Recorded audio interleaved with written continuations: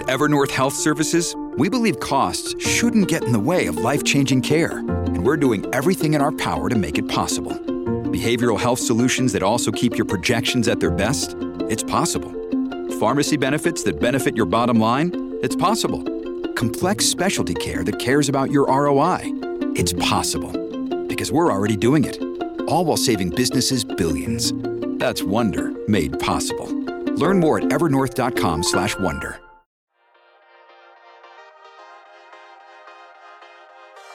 You're listening to Mortgage Lending Mastery. Get the knowledge you need to advance your mortgage practice quickly and efficiently from Jen Duplessis, America's Mortgage Mastery mentor with over 37 years of experience and over $1 billion in lifetime fundings. Jen has been mentoring loan officers and realtors for over 15 years and speaking on stages across the globe. So settle in and get ready as Jen and her guests share their experience, passion, and strategies to help you crack the top producer code to reach new heights in your business. And now, here's your host, Jen Duplessis, Mortgage Mastery Mentor and head chick in charge of Kinetic Spark Consulting.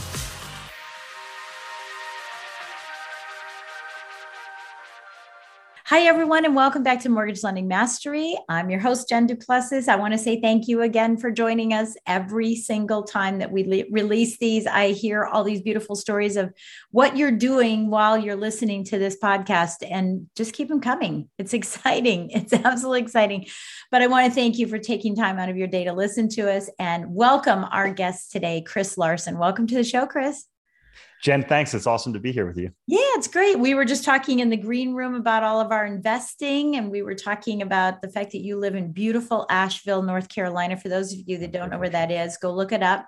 The Great Biltmore is there, and I'm telling you, that place is absolutely incredible. And I'm not going to tell you anymore. It's a Vanderbilt home. That's really basically what it is. But let me tell you a little bit about Chris. He went to Virginia Tech, which is really cool because he's here and was here in Virginia. Went to Virginia Tech, got his degree in engineering, biochemical engineering. And then started buying real estate, and the rest is history. And that's why he is here. He is the founder of Next Level Income. And the reason why I have him on the show, because for you, Chris, most of the people that are listening to the show are real estate agents, real estate investors, and mortgage lenders. And, I love that you're reaching to this next level income in the context of real estate, because this is something I've done in my entire 4 decades of being in the lending businesses. And I know this is what you did from being an engineer. It's like, wow, I have my job, but then there's life beyond that, right? Next level income. And so I want to be able to share that with our listeners so that they can share it with their clients and so that they can do it for themselves as well. So happy to have Andrew, the author of Next Level Income. I'll let you show that real quick here. But yeah, next level income. It's like playing Monopoly, right? We talk about that all the time. It is. Monopoly in this industry. So welcome. We are so excited to have you here today.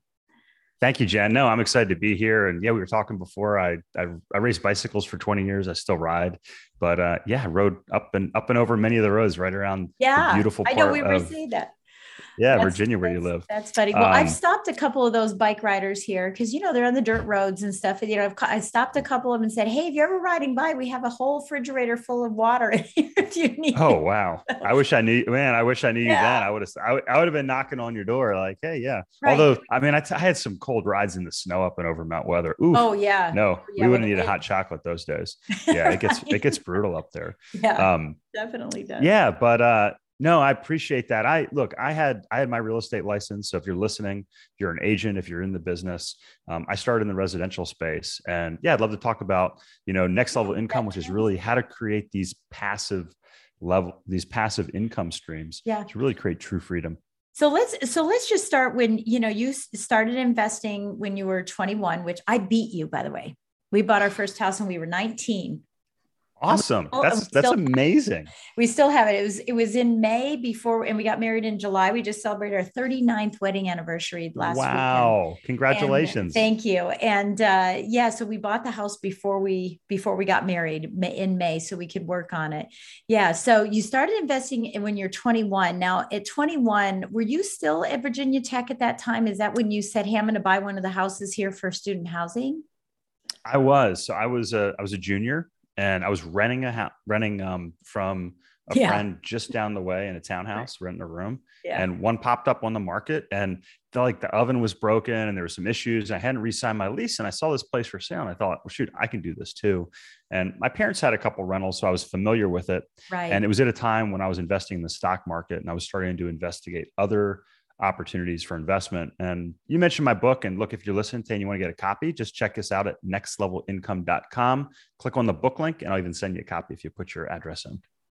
Perfect. Yeah, I love that. I love that. So how did you buy that first house? Because I know that's something everyone's going to be asking. I mean, I know how we did it, but how did you do it? Yeah.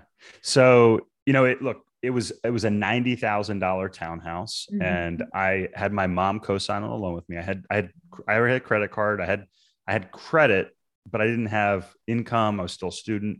I didn't have a steady job. Right.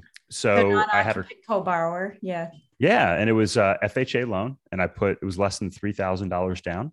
Yeah. And I eventually paid my mom back, and that's how I got in there. And then now we call it house hacking, but I rented out 2 of the 3 bedrooms, and I essentially paid for my mortgage at the time. That's how I got started. Yeah, that is so cool. And because I love those kinds of stories. I mean, I really do. Those are the coolest ways to get started. And it's in fact how my son got started in his investment as well. And now they have like 19 properties or something. And Awesome. yeah, I mean, it just continues to grow. And I mean, and a lot of people just don't think that way. So what do you think granted, your mom and dad had that, you saw it coming. What happened with so for example, you're living in this house and you're renting out, a room in this house. Did you bring your buddies with you and say, hey guys, I bought the house, now you can come with me? Yeah, it was something like that. So I put a strategy together. So I was day trading in the stock market. I was actually making about $5,000 a month. So yeah, I was racing my bike, and I quit racing my bike. So I had all this extra time and energy, and I didn't want to be an engineer. I figured that out really quickly into my Notice degree. I'm not one. Yeah, but you still can think. You can still learn and think like an engineer. But I was like, I can't see myself doing this. Yeah. So I was like, I want to be an investor. And I really liked the option of real estate where you could have leverage. So you could buy a $90,000 property for less than $3,000 down. You could have control. So you could control the price that you bought it, and you could control the income that you had. So yeah, I had a couple friends come and rent for me. And then you can scale real estate. Yeah. So I ended up buying the townhouse next door. So, I had 6 quote unquote units within, a very compact space. And then I just kept buying from there. Yeah. Wow. That's really cool. Okay. So you're buying some properties, right? And when you graduated, did you go into engineering, or did you just stay as an investor? No. So yes and no. So or no and yes, as it would be to answer your question. So I didn't want to be an engineer. I looked at the different options that were out there. And I actually applied to the business school for an MBA.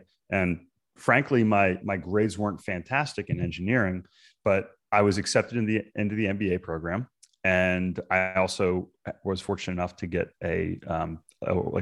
was in a work study program. So I worked for the university, which was wonderful. So I ended up working for the university. I really love finance. So I was like, hey, if I really like real estate, I really like finance. I'm going to look at doing a career like this. And I actually got a PhD in finance, but then I found out that PhDs don't even make as much money as just an MBA. Right. And they all seem miserable to me. And I was like, man, I'm not going to keep doing this. Yeah. So I was finishing up school, and I'd already bought my second property, and I was on my way to I either had already bought or was on my way to buying my third property as well. And I was running out of money, right? I was running out of capital. Mm-hmm. So because, right. And you're in the mortgage business. So you start to run up against these limits, and you're running out of capital. So I was like, well, I have to go find, a job to create some more capital. Yeah. And during this time period, I read about 250 books over a 4 or 5 year period. And I was in the bookstore. I just every week, practically, I'd go in the bookstore. I'd be looking at the finance section. And this gentleman looks over to me, and he says, hey, and this is probably 99, 2000, somewhere around 2000. He looks at me, he goes, are you looking for something to read? And I said, yeah. And he holds up this black and purple book, and it was Rich Dad, Poor Dad. Yeah. And he goes, you should read this book. Yeah. And I was like, okay. So, because I mean, I was reading about a book a week. So I was like, sure, I'll read it.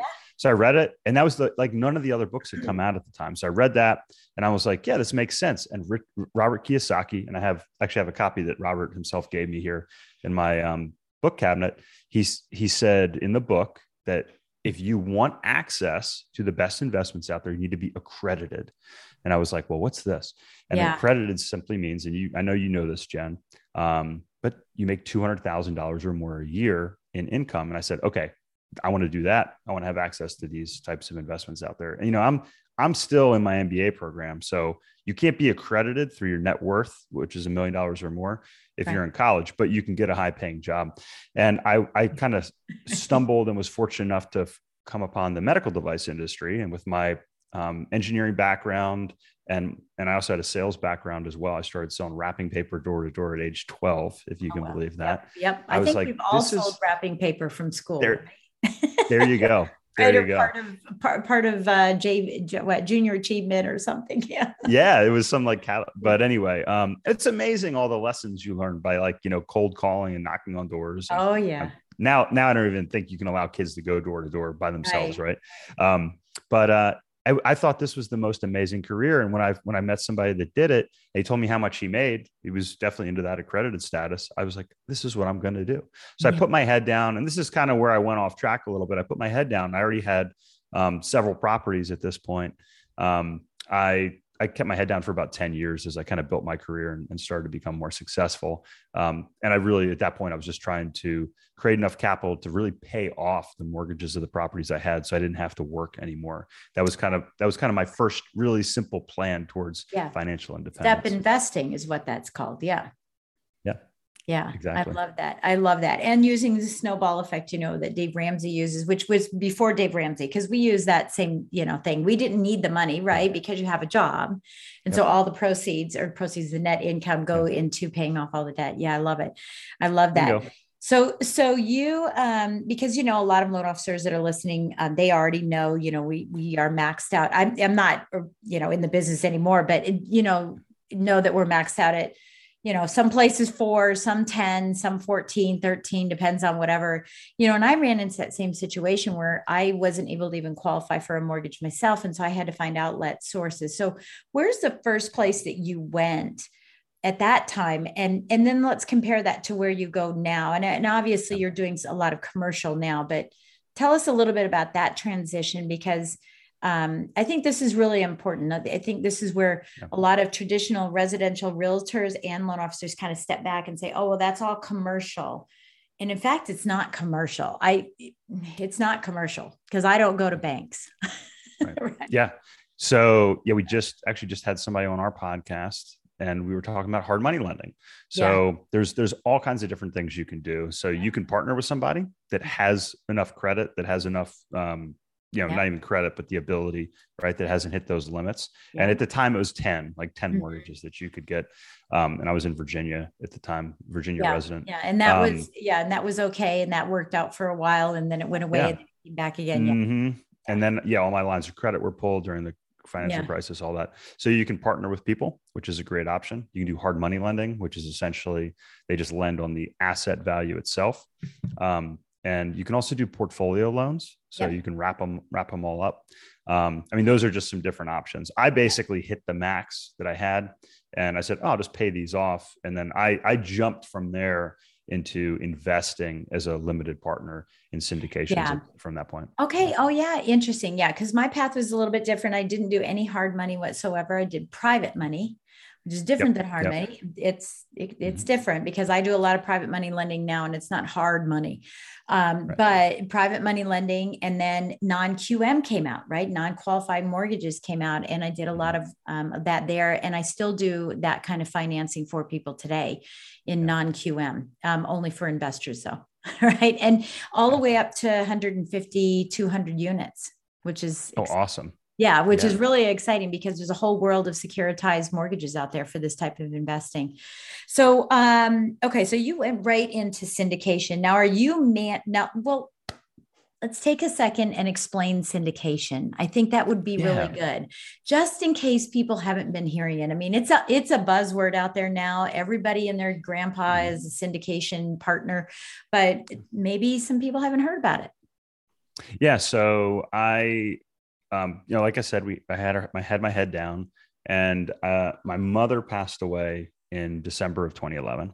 And during kind of this process, my second son was born a week later, and my wife and I, we were looking just, at everything, our life, our finances. My wife's an architect, and she goes back to work, and we put both the boys into daycare. Yeah. And so they go to daycare, and a year later, we wrap up the financial year and we look at our taxes, and I look, and I was like, the number that stuck out was negative $11,000. And I kept looking at everything. Yeah. And the negative $11,000 was how much money my wife made working. And what I mean is, because of all the daycare. It was her income minus taxes minus daycare. Yeah. And I'll never forget. And now imagine this: you have your wonderful partner who is an architect, who's gone to school longer than you for this. She has 2 children. And she goes back to work. And I said to her, hey, it makes more sense for you to stay home than to go to work from a financial perspective. Yeah. And I was like, do you want to do that? And she said, no. And now if you met my older son, you'd understand why she said that. But I didn't want her to go. I didn't want her to stay home either, frankly. So I said, okay, let's figure out a way to make this work financially as well. So we're just not taking it in the shorts, from a numbers perspective. So she was working for somebody else. We said, okay, let's build up your own personal business. And then also, this is 2012. So, we're starting to come out of the bottom of the last real estate cycle. Yep. Good year. So we started buying land and building spec homes as well. So during that process, we went to a meeting, and I was talking to a gentleman, and I was like, yeah, we got these properties, and my returns had now really come down because I built all this equity in my portfolio. Instead of making 20 and 30% cash on cash returns, the returns on my equity now on the property were single digit returns before taxes. And we're in a very high tax bracket. No leverage. Yep. Yeah. No leverage. So I started to look at it, and I was like, maybe this plan of paying these mortgages off wasn't as good as I thought. And he said, you should invest in apartments. And I was like, well, yeah, it's kind of the same thing. And he's like, well, talk to my friends. They syndicate apartments. And I was like, syndicate. I was like, So I talked to him. What really stood out to me, Jen, was the demographics. I talk all about this in my book, like the numbers. I'm a numbers guy. I got into the medical device space because I looked at the baby boomers and I looked at the demographic trends behind them. And I said, if I'm going to work in a career, I want a 10 or 20-year trend that's going to push that. Yeah. I got into the apartment investing space because there was a 20-year trend towards renters. And we're seeing that now. Why are rents up 15% year over year? It's because there's a tremendous demographic wave that I talk about in my book that is pushing this trend. So I talked to this group. They syndicate deals. A syndication is simply having what are called general partners or managing partners, and limited partners are essentially investors. Mm-hmm. So the general partners find and run the deal, and the limited partners are kind of like silent partners. They're the money behind little angel investors. Yep. Yeah. And the nice thing is, if you were like me and you're working 60, 80, sometimes 100-hour weeks, you don't have to manage it and deal with calls from your tenants or even your company that's improvements or, crime, nothing. Yeah, exactly. And what's crazy? Yeah. The returns were better. The returns were better than I was getting in my single family. Doing all that work. Yeah. So long story short, it took us about 3 years, 2-3 years. And we sold all of our single family properties, and everything went into the apartment, the multifamily commercial syndications. Yeah. And then ultimately, my first partner and I, we syndicated our first deal in 2016. So we worked with the group that we were investing with, brought in our own investors, and then ultimately, and now you're from managing. there. Yeah. Or have a team. Yeah. Or have a team to manage. Correct. So yeah, I know. So I want to ask you some questions about that. Yeah. So listen in, guys, because this is really sort of where everybody's going right now. And the key is to find the best general partners that have the experience to be able to manage your money. Now, I also know Grant Cardone is doing this because I'm invested in one of his syndications. He's my one of the syndicate. I'm in two of them, and he's one of them. And I know that he all of a sudden he's advertising on the radio. He's trying to find more people to buy more of these investments. I think the one that we invested in is like a $60 million property. It's pretty hefty. But when I want to talk about the team for a second, because whether you are a real estate agent listening in and you're saying, hey, maybe I could jump into some more commercial stuff. Now, I would recommend that you don't go from single family to 150 units. I would try to find 6 units, 9 units, 10 units, something like that, to learn how this works, because there's a lot of like cash on cash, internal rate of return, DSCR, right? There's a lot of things, a lot of new acronyms that you would be introduced to, but I want to know about your team that you put together, that you felt like you really needed as an investor. Let's talk about the investor side of this. No one here is really going to be talking about the general partner piece of it, but as the investor, what questions should we be asking those general partners? Like what team they have together, what experience they have, how often are you going to pay us? Is it going to be quarterly? Is it annualized? Is it reinvested? Is it monthly? Fill us in. Yeah. You don't know this, but we're actually coming out with a course on how to evaluate syndications, Jen. Awesome. So you can email me. Yeah. So you can email me, Chris@nextlevelincome.com, Chris@nextlevelincome.com. And you can just put course in the subject, and I'm happy to send you some information when it comes out. But yeah, so what we found was investors struggle to figure out these questions. And I learned this a lot from my coaching clients. They look at stuff and like, what questions do I ask, Chris? I'll never forget. I get sent this deal, and it was about a $20 million apartment complex, maybe a little bit bigger than that. Pretty big deal. And this was a friend in a mastermind group. He said, hey, what do you think about this deal? And I sent back one question. And here's the thing. I didn't look at the deal. I just looked at where it was. The town was 25,000 people. And I'm thinking, who is going to rent in this little town? But more importantly, who's going to buy? Right. So I sent back, I said, why are you interested in this town? It was in, I think, Alabama. And he said, I'm not particularly interested in this town. I said, well, the reason I ask is this, like, who's going to rent? Who's demand? And then the other thing was he was looking at buying it himself. I said, who's going to run it? So those are your big questions. Okay. So first question you have to say is, why are you interested in apartments, or why are you interested in self-storage, or why are you interested in short-term rentals like we were talking about before the show? You have to have, a reason that strategy works. The second question I would ask is actually where, like, what are some good areas? And that can kind of go hand in hand with the who. But we like the Southeast, we like Texas, we like Florida, we like, the Carolinas, Georgia, Tennessee, because there's a lot of people moving there. You may live in an area of the country, like say Idaho, where we're not buying Idaho, but a lot of people may be moving there, like say from California. Salt Lake's huge right now. Salt Lake, one of my favorite markets. Phoenix, another great market. We're not there as operators, but they're fantastic markets. So, and then it's who's going to run this deal? So like anything, you have to say, hey, Chris, what's your experience? How long have you been doing this? We've done over 3,000 units now in acquisitions, over $1 billion. We have a lot of exits. So you can say, hey, like, why do you buy these deals? Why do you buy in this area? So if you're new and you're like, well, I'm not really sure what areas. I heard Chris mention these areas, but this operator is talking to me about Phoenix. You can ask the same questions. Why are you investing in Phoenix? And it shouldn't be because I live here. They could say, hey, I live in Asheville. I moved to Asheville because of the demographics. Like I think that's a good reason.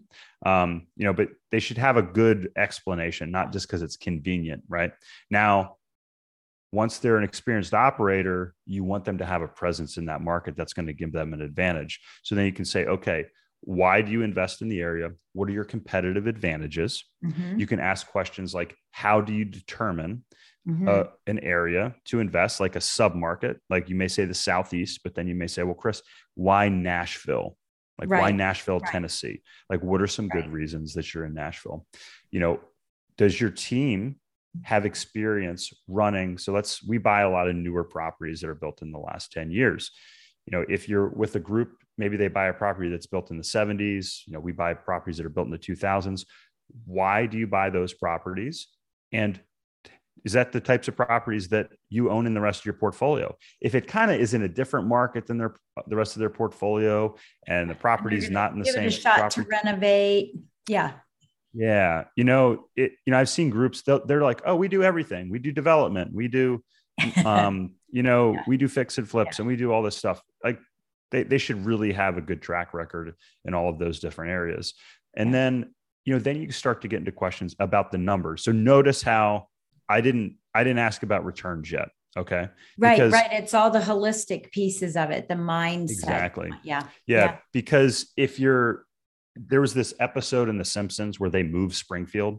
Well, I got news for you. You can't do that in real life. Like if you're 300 unit apartment building, it's in a bad market. You can't just scoop it up and move it to a new market. Right. That might work on The Simpsons. It does not work in real life. So you better be buying in the right market.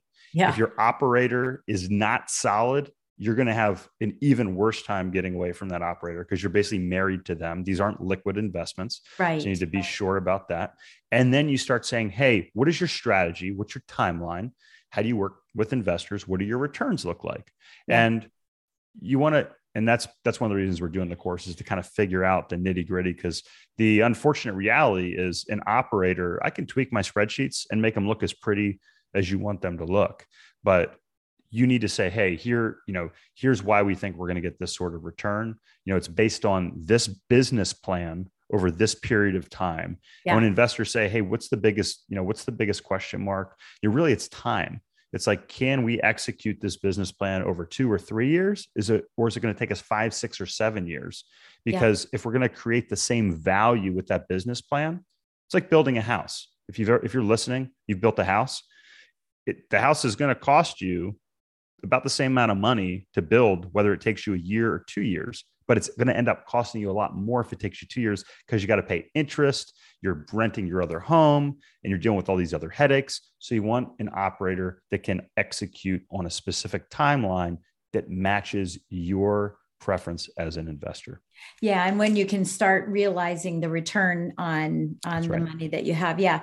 Okay. So I have a couple of questions just to because I know people are probably asking these questions, but one very simple semantic question.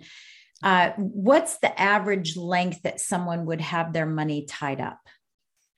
Great question. So and the answer is it depends. Uh-huh. So typically, I answer that all the time. I even have a box of Depends I have at my work. Oh, I bring them with me. And when people ask questions, I bring out the box and I go, what do you think the answer is? And they're like, it depends. Yeah. That's cute. I like that. I gotta start having that, like having that with prop. You. Yeah. Yeah. A little prop. So, okay.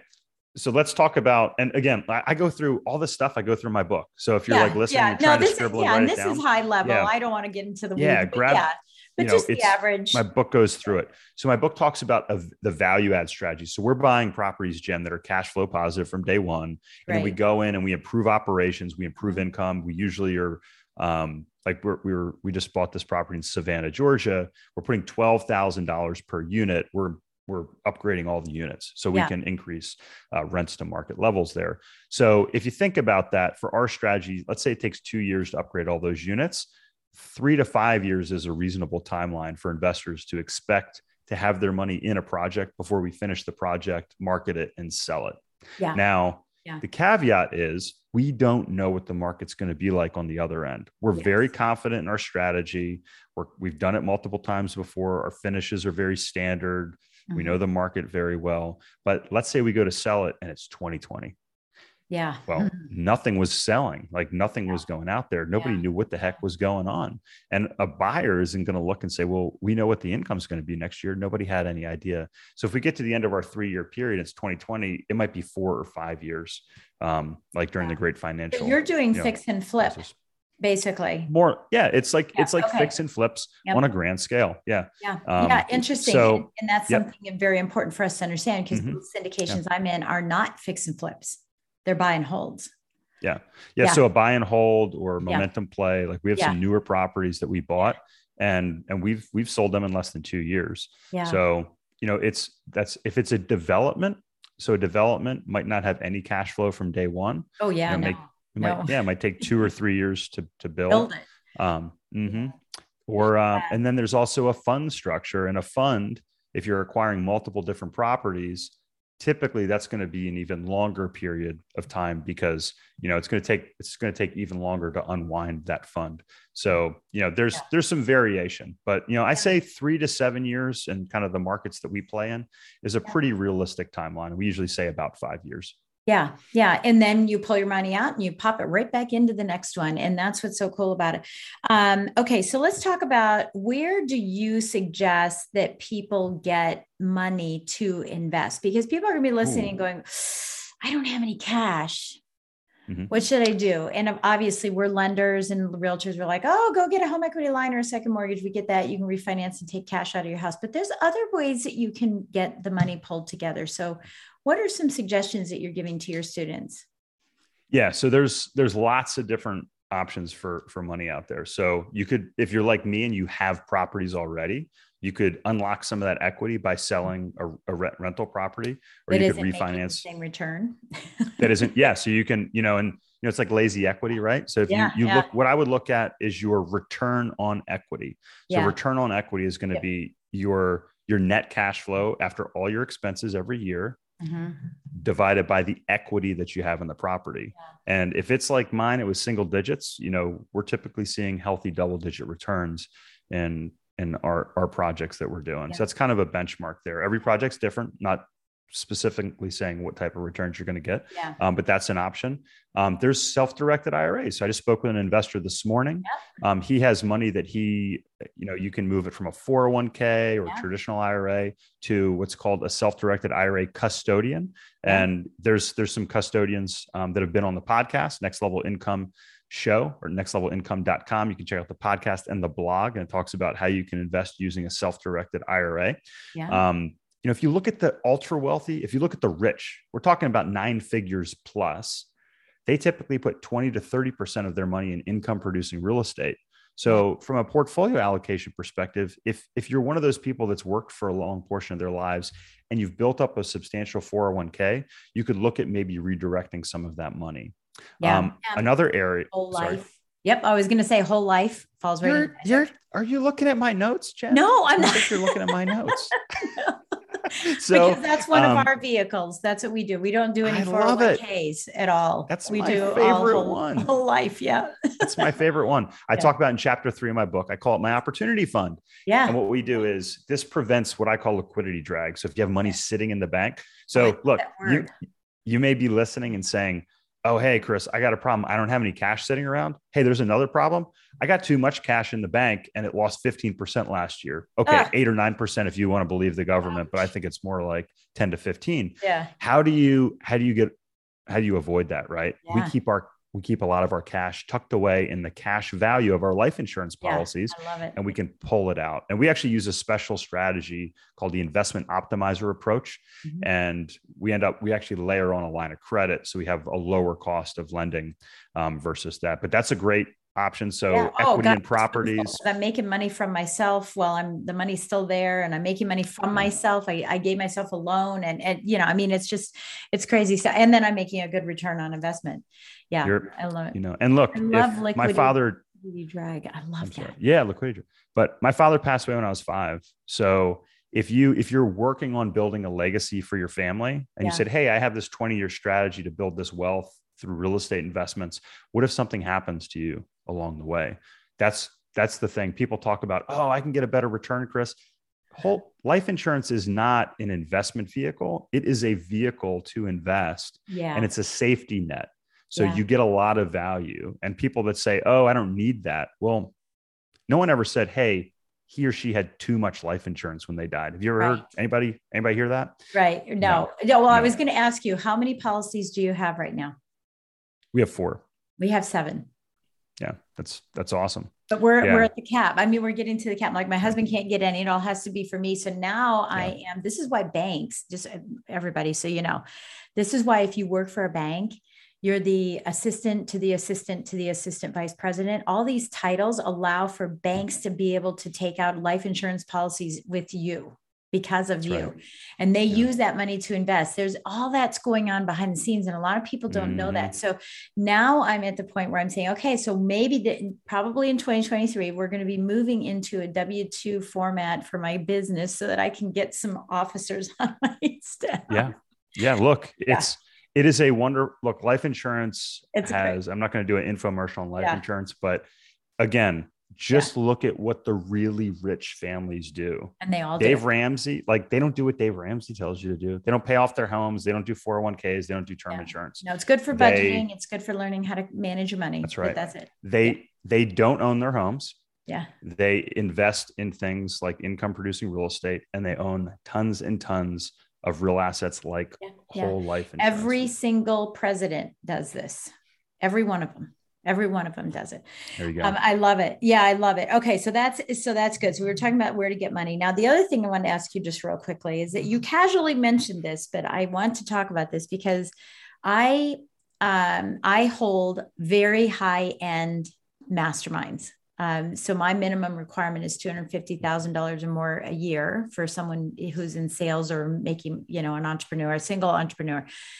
So I hold these high masterminds. You mentioned you were in a mastermind. I'm in 3 of them.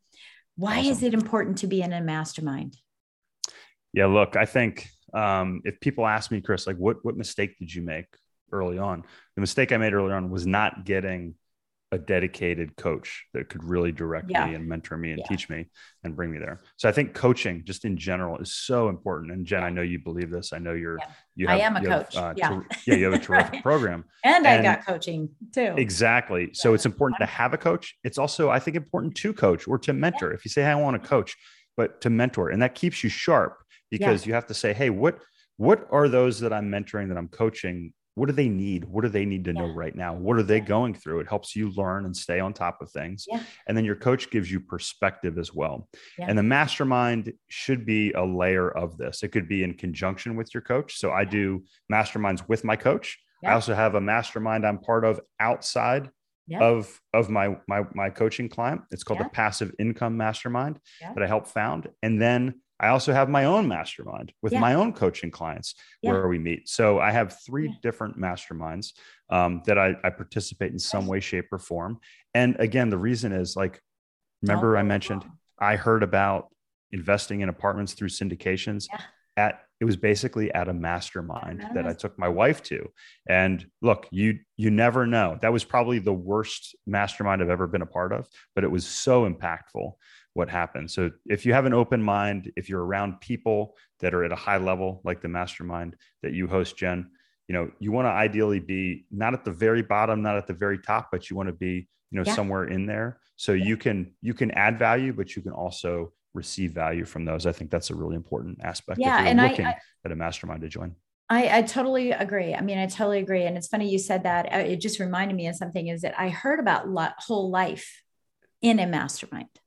That's where I heard about it. Yeah. I mean, I'd heard about it before, obviously, and it was like, oh, whole life, schmo life, whatever.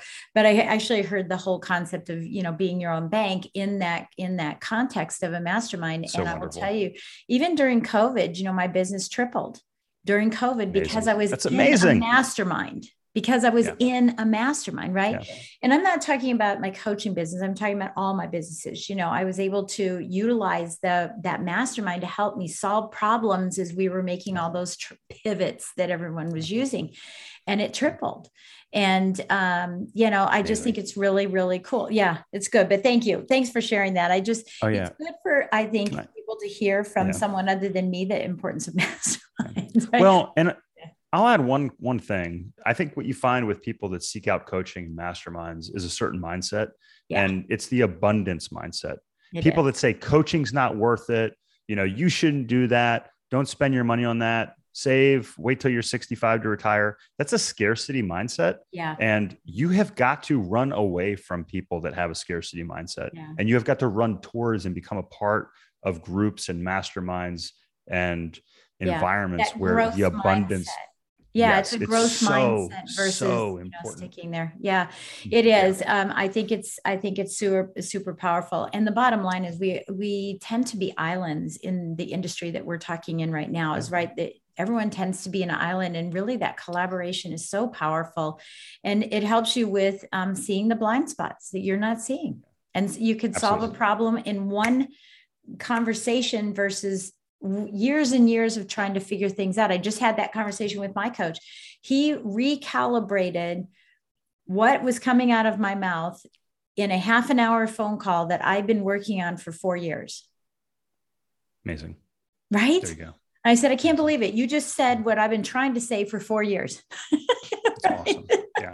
Yeah. It's really cool. I love that. So how do people get in touch with you, Chris? I mean, obviously you've got something going on here, and I know you have minimum investment requirements and things. I know that's another question everybody's going to ask, and I'm not going to hold you to that in this podcast, but safe to say, so that everybody knows, generally it's between, I wouldn't even say between, generally it's around 50,000, give or take. I'll say it that. Yeah. We're seeing that. I mean, that's kind of an industry standard there. Yeah. But look, if you're an accredited investor, you want to learn more about, the projects we do apartments, we do self-storage, we do hotels, we do mobile home parks. We also started up. Yes. And my favorite this year is car washes. We started a team that we buy and operate and pool car washes together. Wow. So if you want to learn about those, you can check out our website, nextlevelincome.com. Right. The blog's free. The podcast is free. The book is free. If you want to learn about our investments, click on the invest link and you can apply there to have a call. I'm happy to set up a call, explain a little bit more about what we do, see if it might be a good fit for you if you want to take a look at that. That's awesome. That is wonderful. Okay. A quote you'd like to leave us with.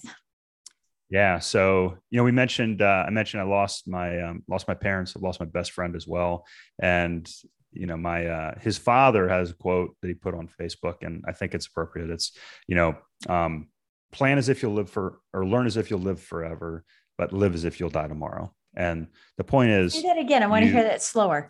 Yeah. And I might be messing it up a little bit, but, learn as if you will live forever. Right. Keep learning. But live as if you could die tomorrow. Oh, yeah. And I think the thing is, you don't want to have any regrets. No. And when my friend passed away, I said, I'm not going to live a life of regret. And the fact of the world we live in, Jen, I know you know this. If you're listening, I know you know this as well. You need money to do the things that you want to do and to be free. So, Jen, you provide an amazing platform to help people create freedom financially, and hopefully some of the resources we have can help you as well. Yeah, that's beautiful. I love that. I have a quote called "Live your legacy while you're building it." It's the same thing. Oh, yeah, right. It's perfect. Yeah. Yeah. Absolutely. And it's my quote, like, live your legacy while you're building it. Why are you waiting? That's just crazy. That's awesome. Well, we'll have all the links below. We'll have it, have the link for you, for people to get in touch with you, as well as all your social media and all that good stuff. And I would just encourage everyone to follow Chris, learn more. This is it. I always say you learn, you earn, and then you return. Right. So we want to be always learning. We always want to be, while we're earning, we're learning so that we can give back to ourselves and to others, as we progress and become older and more tenured in everything we do. And it will only make you a better entrepreneur, a better expert in what you do when you have the knowledge around all of these different types of investing. And that's why we bring these in on occasion so that everyone can hear about it. So, Chris, I want to say thank you again for being with us today. I learned a lot. I love what you're doing. I can't wait to get your book.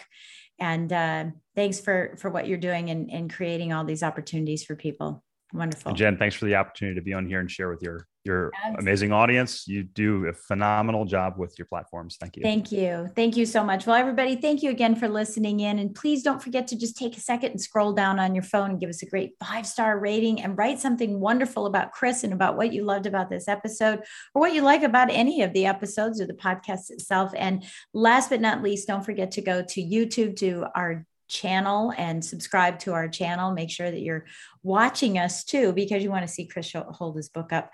And with that said, we'll see you next time on Mortgage Lending Mastery. Thanks for listening to Mortgage Lending Mastery. Be sure to subscribe to hear more sales tips, ideas, strategies, and tactics to help you with your personal and professional growth to multiply your results in record time. And if you like what we're doing, don't forget to give us a rating and review so we can continue to bring you the best content possible. Wanting more beyond the podcast? Join our Mortgage Lending Mastery membership community, where you will find extended interviews with our favorite guests, weekly training, tips, and insider secrets, fireside chats with Jen, free content, meet, share, and collaborate with other members, and so much more. Click the link in the show notes to learn more about this exclusive content. Mortgage Lending Mastery is an Industry Syndicate charter podcast. Industry Syndicate is the first podcast network specifically for the mortgage and real estate industries. Get the Industry Syndicate app in the App Store or Google Play today.